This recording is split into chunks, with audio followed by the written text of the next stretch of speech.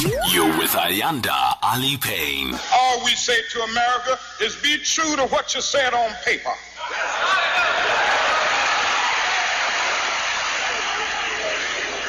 If I lived in China or even Russia or any totalitarian country, maybe I could understand some of these illegal injunctions.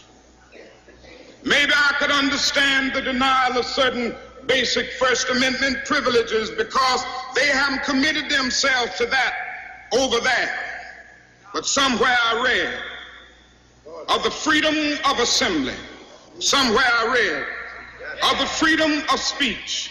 Somewhere I read of the freedom of press. Somewhere I read that the greatness of America is the right to protest far right.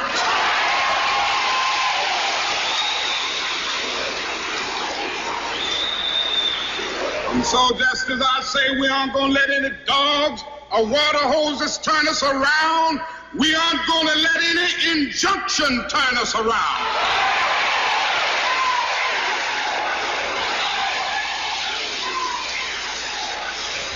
Well, I don't know what will happen now. We've got some difficult days ahead. But it really doesn't matter with me now because I've been to the mountaintop. I don't mind. Like anybody, I would like to live a long life. Longevity has its place. But I'm not concerned about that now. I just want to do God's will. And He's allowed me to go up to the mountain. And I've looked over and I've seen the promised land. I may not get there with you, but I want you to know tonight that we as a people will get to the promised land.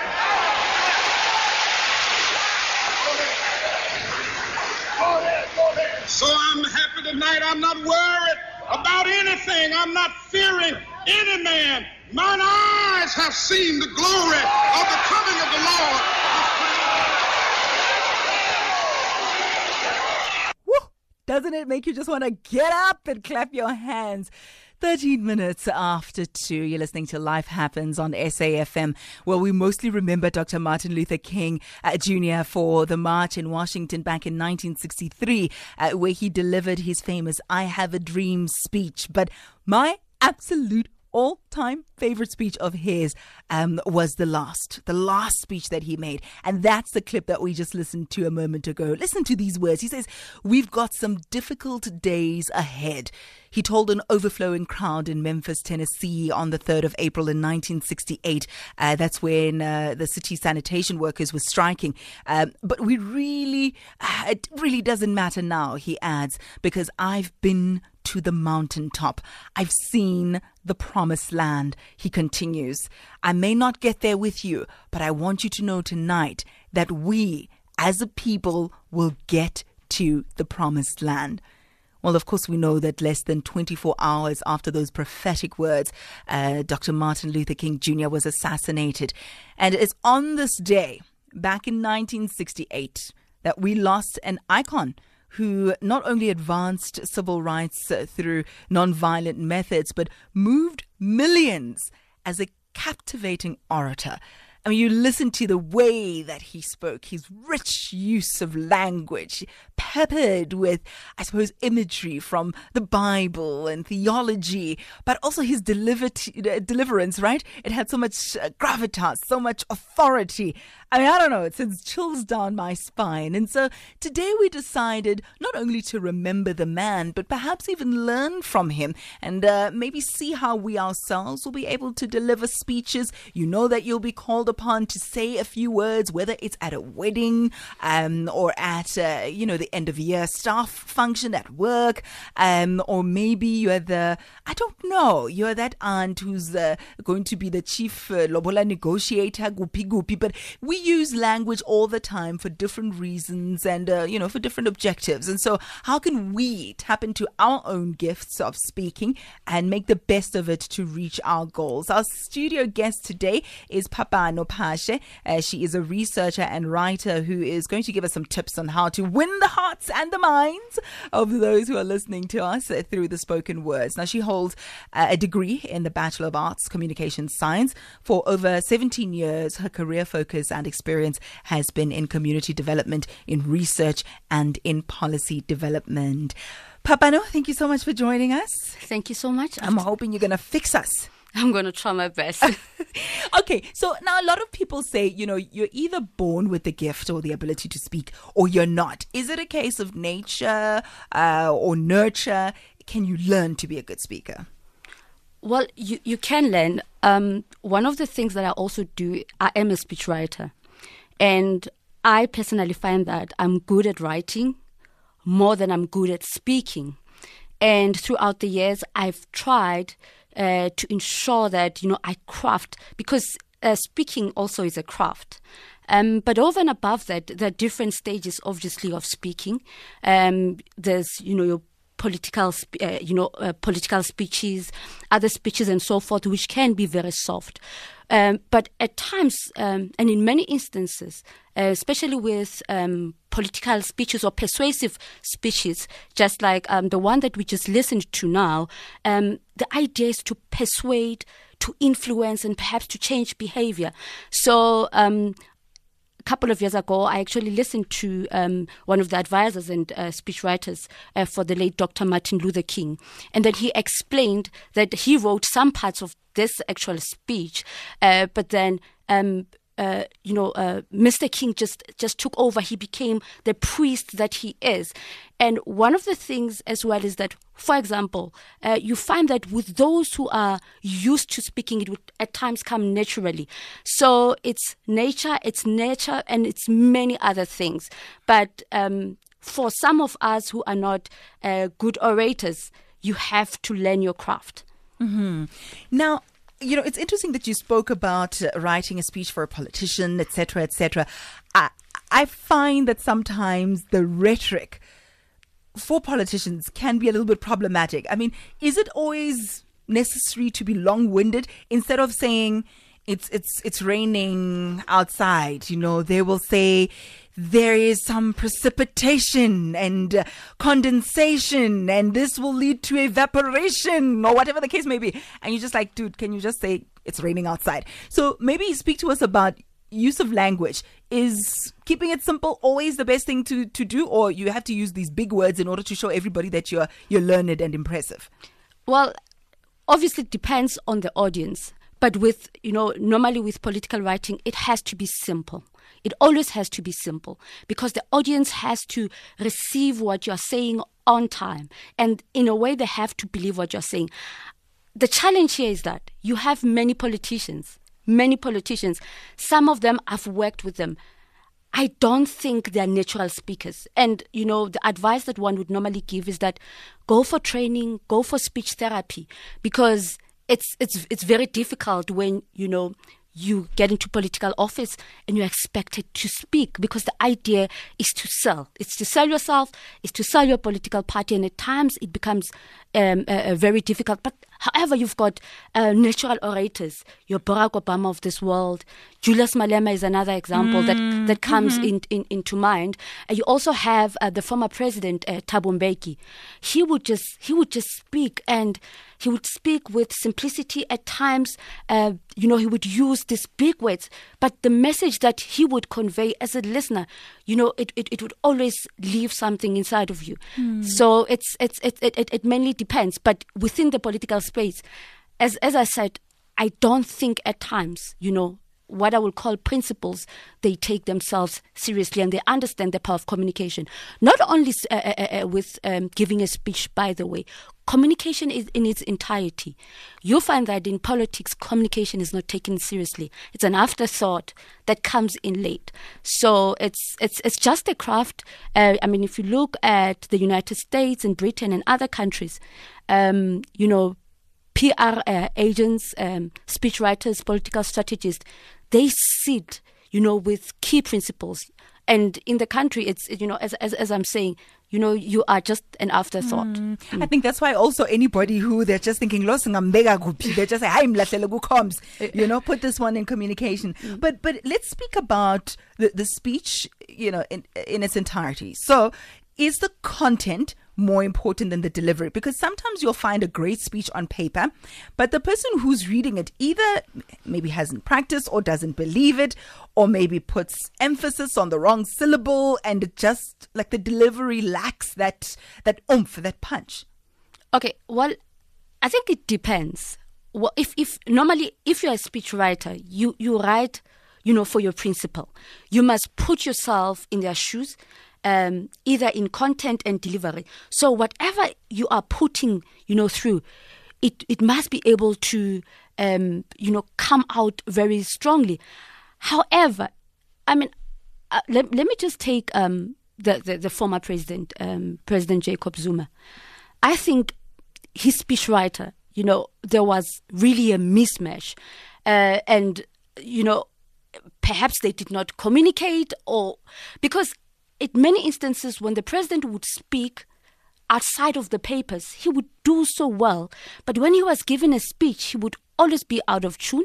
He would always, in terms of the numbers, he would always confuse the numbers. So it becomes, a little bit difficult. But if you work with your principal, you always have to be in tune with them. You always have to, because it's not even about them. It's about yourself. You're writing the speech. It's a draft. They have to perfect the draft because you have to give the draft to them so that they can give inputs, add whatever they are adding. But at the end of the day, you must be able to change behavior. So the content is important, but how you convey, how you speak to your audience, it's very important as well. So you must always read your audience. And the length of the speech, I mean, typically, how long should a speech be? Well, obviously it depends on the words and the time that you have been given. You find that, for example, if you've been given 15 minutes, the speech itself and the words, they will be according to the time that you've been, not according, but you would speak according to the time that you've been given. Because the other thing is, you don't want to bore your audience. Yeah, you don't want to bore your audience with big words, with unnecessary words. So you must always catch, the language itself and the content and the context must speak to your audience. So as a speechwriter, because you find other politicians, they do write for themselves. So it could be around 2,000 words. It could be more. Others it's 24,000 words. So it really does depend on the audience itself. Imagine if you have to give a speech. It's a budget speech. So the budget speech itself, there's a time frame. There are many issues that you have to tap into. Speech by the president, or the premier, state of the nation, the state, yes. Oh, so Lord. you have to look at some of those factors because the idea is, to speak about everything at the same time. But ultimately, do not confuse your audience. Just sell, market, whatever you're trying to tell your audience. Yeah, I sometimes wonder if, you shouldn't leave us wanting more instead of leaving us thinking, iphela nini, because sometimes it goes on and on and on. But I think you're right. It depends on the occasion, and one should have a sense of occasion. And the pace, does it matter if you're quick paced and you're fast, or if you're dragging and slow and this is taking forever? What how should one navigate that space? How quickly or slowly should you speak? Well, in terms of pace, it's the normal language that conversation that you would have on a daily basis. You cannot be too fast. You cannot be too slow. It's either when you're too fast, your audience is not going to hear what you're saying. If you're too slow, you're going to bore your audience. So it must be, you must be able to pace whatever you are saying. And if, for example, take Julius. Julius is always on par. I mean, he's always on point in terms of his audience, in terms of reaching out to his audience. he's always on point. When he speaks to the poorest of the poor, the rhetoric changes. When he speaks to your middle class, when he speaks to professionals, so he's able to balance in many instances. So you need that type of person. That's why I was saying that sometimes it's nature that you find someone who can just speak so eloquently, no matter the audience, because you find that whoever is speaking at times, the audience will deal with them. Let's say an ordinary politician who is sent, for example, to an academic institution where they're supposed to speak to scholars. At times, what is being said, what is being conveyed, the manner in which is being conveyed, it might not be construed. In fact, it might be construed differently. And whatever the person is trying to say, they might just say, whatever this person is saying, it just doesn't make sense. So you have to deal with all those factors. But if you are a natural orator, it just comes easily, because even if the audience is at times quite hostile, you're able to just breeze through. So I suppose that's why it's important, if you are invited to say something somewhere, to ask things like who's going to be in the audience, how many people are there, so that you can gauge, how to tweak your speech a little bit, right? No, it's important. But the other thing is, if you listen to the speechwriter of Dr. Martin Luther King, what he said was that there was a speech which was already written, but after a couple of words, he decided to just go with the flow. He just decided to speak out of the heart. So it's important to ask. It's very important. But you must always, if you're going to speak, if speaking is your trade, ensure that you're always standing by the mirror. You're always speaking. So it's quite important to also train your mind, because for other people like myself, because I like to use myself as an example, I speak very fast, and at times I lose my my train of thought. So I always ensure that I have a person who trains me, because I also go to other avenues where I have to speak. So it's something that you have to continuously learn and fine tune. Before you give us the tips, I'm so glad that you touched on one's ability to just adjust and to be flexible and read your audience, because I read somewhere that in order for us to have this I Have a Dream speech at Dr. Martin Luther King Jr., because there was in the audience, or really close to him, Mahalia Jackson, the artist, who then said, tell them about the dream. And then he included that. He was quick, he was adaptable. You speak about Julius, and it's quite important. One thing that I enjoy about him, and it speaks to what you just said now, is that he can read his audience. When he used the analogy of Casey and Jojo, at one time, and I can't even remember what he was saying. He was like, you think, it's Casey and Jojo? I was like, oh yes, I understand about Casey and Jojo. You're speaking to us, so that's important. But what are the very quick do's and don'ts? Some of the common things that you see that people should stop doing, and some things that we should start doing, just as a tip going forward. If I have a speech on Saturday, at least I can polish it up. Okay, as you had indicated, just try to get an indication of what you're going to talk about. The audience is very important. Also, the number of words, the length of your speech. Also, a little bit of humor always helps. Just to break the ice. But over and above that, just be confident in your speech. Just ensure that the speech actually speaks to you.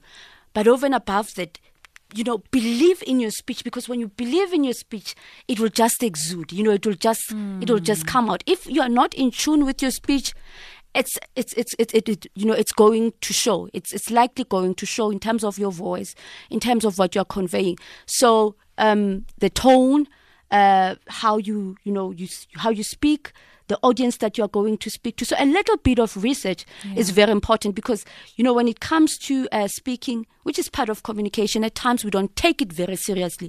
You just go to your audience, you go and speak, and you really make a fool of yourself. So you must be able to prepare. Preparation. It's very important. I love it. We've got about a minute to go now. Very quickly, would you advise people to have a quote maybe, or to stick to a theme perhaps, or to use repetition to really drive the point home? Well, it really depends, again, on the audience itself. If you want to drive a particular message, for example, if you are in an election mood, you then identify a problem, you come with a solution. If you are in a wedding, obviously, the idea is to, bring joy, bring blessings. So it will depend on the particular event. But at all times, try to persuade, try to change behavior, and just, try to ensure that whatever you're saying, your audience are actually going to believe it. Oh, I love it. Thank you so much. Phapano Phashe, I'd really, really appreciated this conversation. Ooh, Lisanda Batong. Lisanda, maybe we'll help you next time. Very quickly saying on Twitter there that speaking is a gift I do not possess. Even Ugushela is still an issue for me. Aye, Lisanda, maybe we'll have Phapano come in and just give us the 101 of Ugushela, or how to approach a member of the opposite sex and propose a relationship. And very quickly on the WhatsApp line, we have a message here that reads, and I quote, "I am a speechwriter too. The bottom line is to let people listen as much as possible. But if it's boring, they will sleep."